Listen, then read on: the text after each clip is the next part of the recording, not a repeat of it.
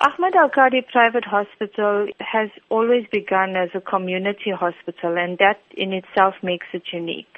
It was a development by the Islamic Medical Association of South Africa, who's the major shareholder of this facility, and the balance of the shares is owned by the public.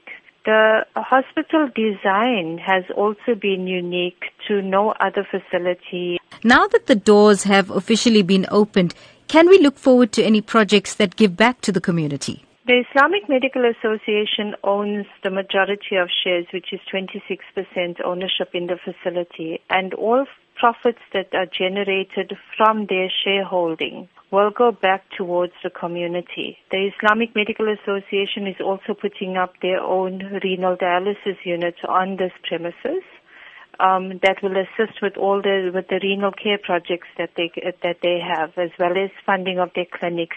Is there a big need for renal dialysis, especially in KwaZulu-Natal? There is a high need for renal care, and the Islamic Medical Association has been partnering and assisting the Department of Health with renal care for patients for a number of years. What we've done is, with the inception of our facility here at Ahmed Al-Kadi, we could then put in an IMA renal care facility. The demand is great. It's increasing.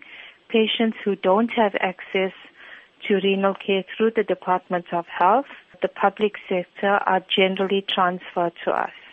The public sector's criteria is very high, and if you don't meet that criteria, you are definitely left on your own. This is where the IMA has stepped in years ago already, and where to the extent where the public sector will phone the IMA and say, please assist us with the patient because they don't meet our criteria, we can't help them. So yes, we've got a 15-bedded station coming up at IMA Renal Care here.